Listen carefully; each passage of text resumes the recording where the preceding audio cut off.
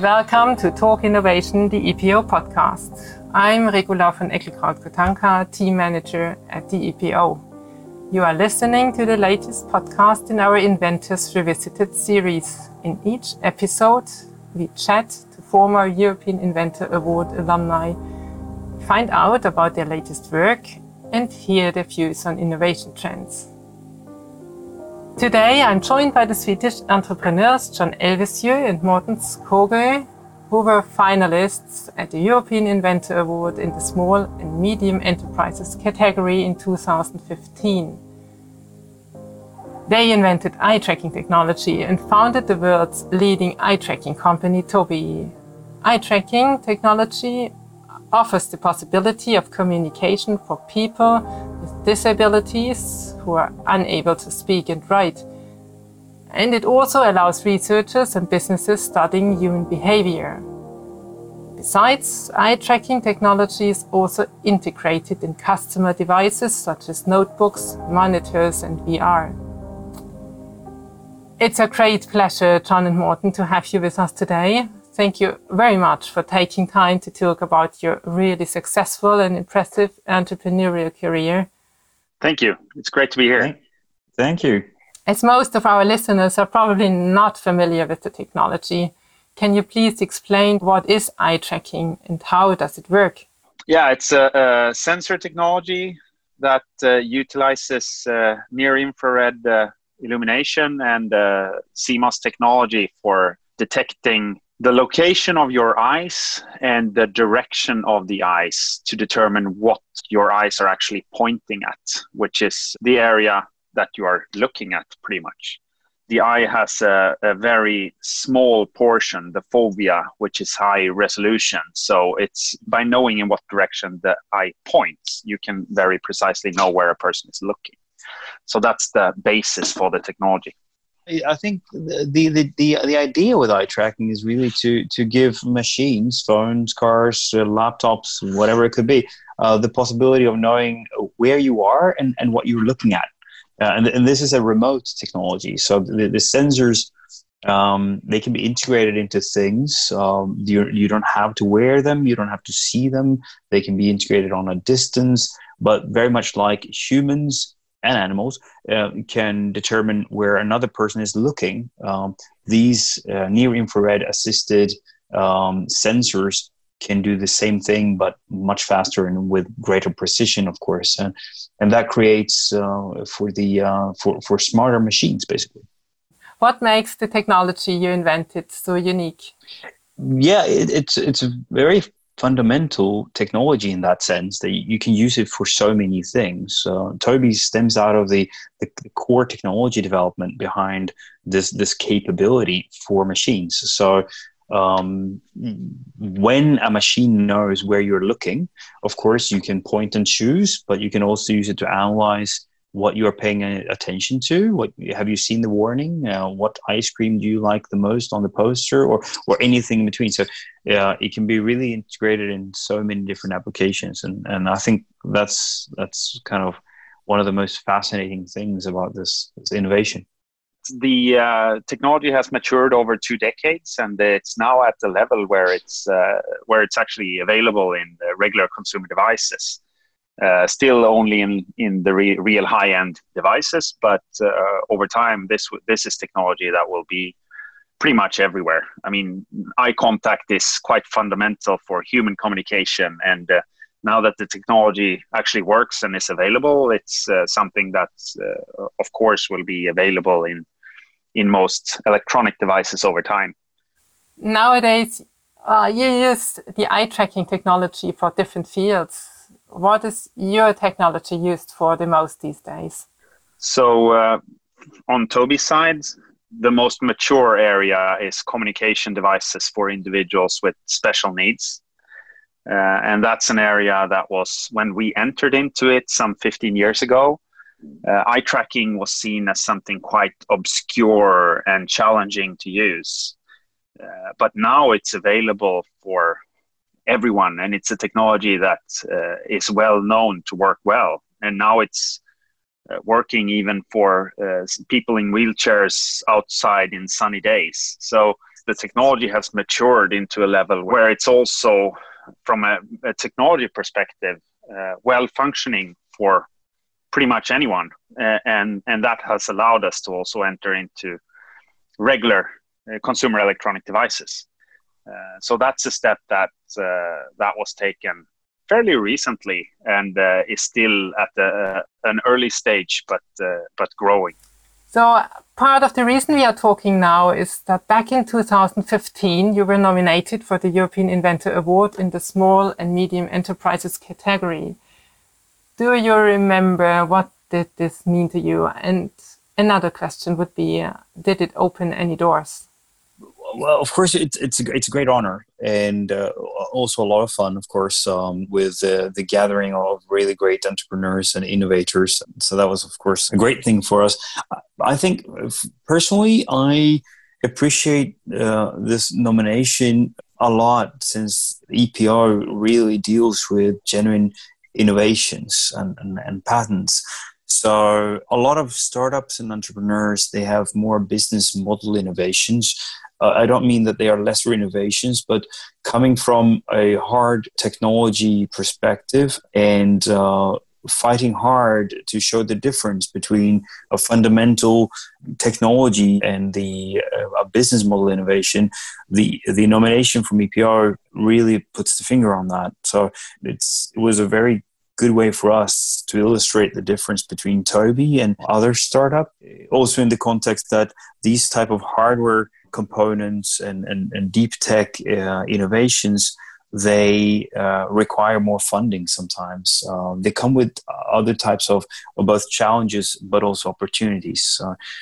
It was important for us to kind of get this nomination from EPR to illustrate that. And we've had a lot of focus on patents and patent strategies from day one. It was really already when we started off the company, we saw that this was technology that would over time actually enter into consumer devices. And we realized that having a really strong patent portfolio would be crucial to be able to actually create a sustainable business over time towards consumer electronics applications. This nomination was a sign that it was also being seen. Today, both of you are advising new companies coming up. Morten at Industrifonden, a venture capital fund by the Swedish government, and you, John, founded a Stockholm-based venture capital firm named Brightly Ventures. Was it the logical step to change sides? Yeah, I think so. So go ahead, Morten.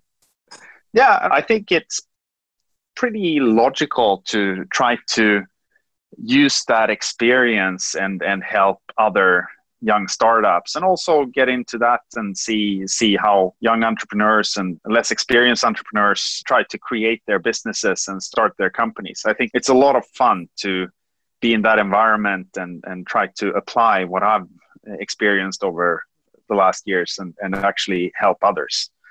So yeah, for me, it was a very logical step. Well, you are both role models, I would say. But as a role model for all those startups out there, what is the biggest challenge for a startup in the beginning? Well, that would be to find your right co-founders and right colleagues.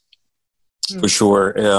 If you do that right, you more or less can't fail. And if you do it wrong, you can't succeed. So I think that's the biggest thing. I think any startup will go through a lot of challenges. Most of the most successful startups, they've had days when it was close to failing. So you definitely need a bit of luck alongside with a lot of persistence and stamina. But having good people around you is really the key to providing for good decisions, the stamina, the energy, persevere when others fail. And where did you find them? Yeah, in my case, it was one person I had worked with and was extremely impressed by.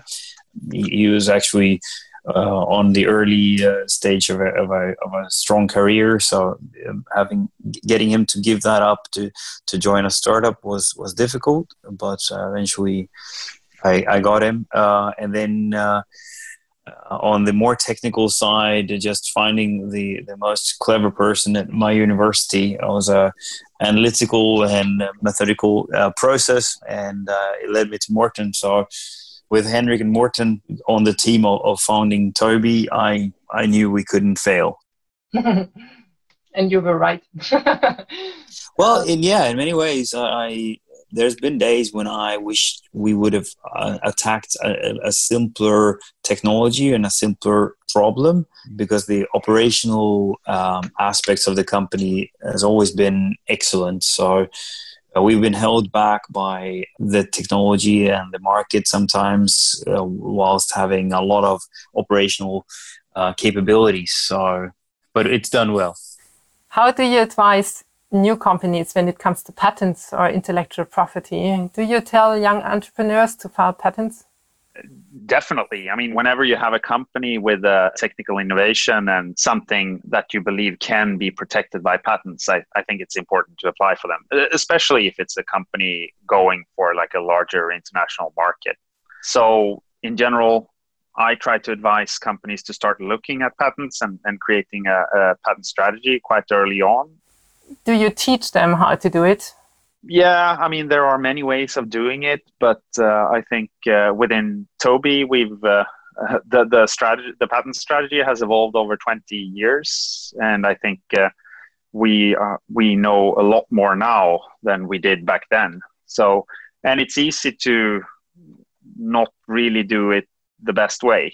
I think getting a bit of help and guidance from people who have been around for a while is quite valuable. At an European parliamentary event in Brussels in 2019, EPO chief economist Jan Meunier emphasized the prominent role of IP right-intensive industries for the EU economy. And with 1/5 of all European patent applications in Europe being filed by small and medium-sized enterprises.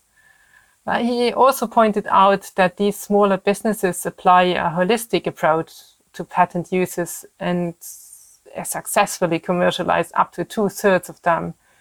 But of course, SMEs also face challenges, including a lack of IP expertise, as you just mentioned, and the need to find partners to support their commercialization.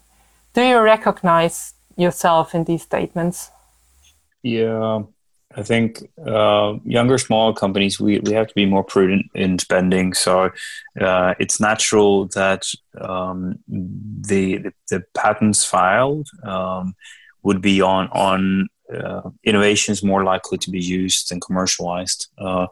I feel that there's a bit of a trend in certain sectors to neglect patents just due to the difficulties and the costs involved, and this I think could have quite some negative effects, because the general idea of a patent from a societal point of view is really to enable investments by protection. So when companies don't do those long-term investments because they don't have the knowledge to protect them, it's really a problem. So I really try to guide and advise all the companies I meet, and especially the companies we invest in, to really look over their IP strategy, knowing, just kind of figuring out what to file, when to file, and really how to use the IP strategy for their future value creation. Oh, that brings us already to my last question for both of you. So you already founded a very successful international company, and I heard Morten is father of 6 children, and I have 2, and I would say that parenting is already a 24/7 job. So what else would you like to reach in your lifetime? Yeah, you want to start, Morten? No, you go ahead. Yeah, no, I think there's a common myth that entrepreneurs are the type of people that always know very clearly what they want, and they just go after it. In my case, that has not been the case. I've been driven by my passion. I have a passion for investing. I have a passion for technology and developing products and playing around with technology, for example. So it's just staying on what I'm passionate about, and that's what I intend to do going forward. It's never about money. It's never about fame. It's very seldom with a clear plan. It's more following your dreams and just standing strong in a certain conviction that if I'm not passionate about it, I shouldn't spend my life doing it.